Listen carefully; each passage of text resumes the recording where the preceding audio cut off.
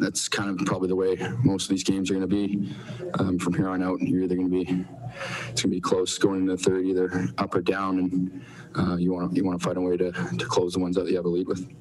What is it about the way they play 5-on-5 that makes it, that makes them kind of a stingy 5-on-5 group that they are?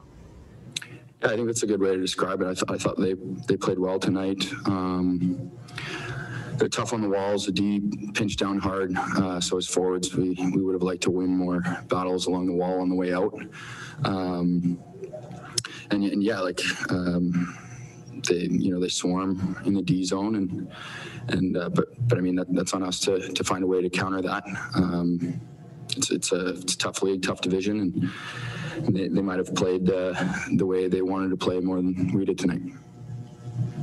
Eric Fendy, Post Media. Hey, Devin, what is it about the Canadians that seems to bring the best out of your game? I don't know. I don't know how to answer that. I think it's a bit of a coincidence. No worries. I guess the losing here, does it kind of downplay or get kind of bittersweet for the goal you scored today? It's like, obviously you want to score and a win, but does it kind of sour the goal a little bit? My role on this team it's not the first priority to score goals. It's nice when you can, but at this point you're just focused on the wins, to be completely honest. That's all you're worrying about. Jim Matheson, Post Media.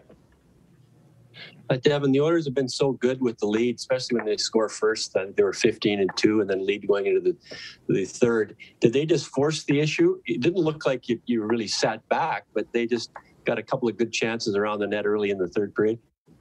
Yeah, credit to them. They came hard all game. In our room, we're focusing on what we can control. And like you said, we know we can play with the lead. We know we can close those out. And we just have to make sure we're doing the little things. And, the reality is we are focusing on results, and we didn't get that tonight. We'll take the point, but I think it's important not to dwell on it. We know we can close games out, and we just got to make sure that's what we do. Thank you. Hi, it's Shauna, and I might be a bad parent because my kids think French fries are vegetables. Hey, it's Ryan, and I might be a bad parent because I went out for wings when my wife was in the hospital after giving birth. Johnny here. I might be a bad parent because in my house, the tooth fairy gives pocket change. But we're not alone. Len emailed us and said his 6-year-old daughter's Tarzan moment going from love seat to lazy boy by curtains made him more proud than any dance recital. And Andy left his 2-year-old at the rink. All right, guys, I'm sure we're not alone. Like Andy's kid.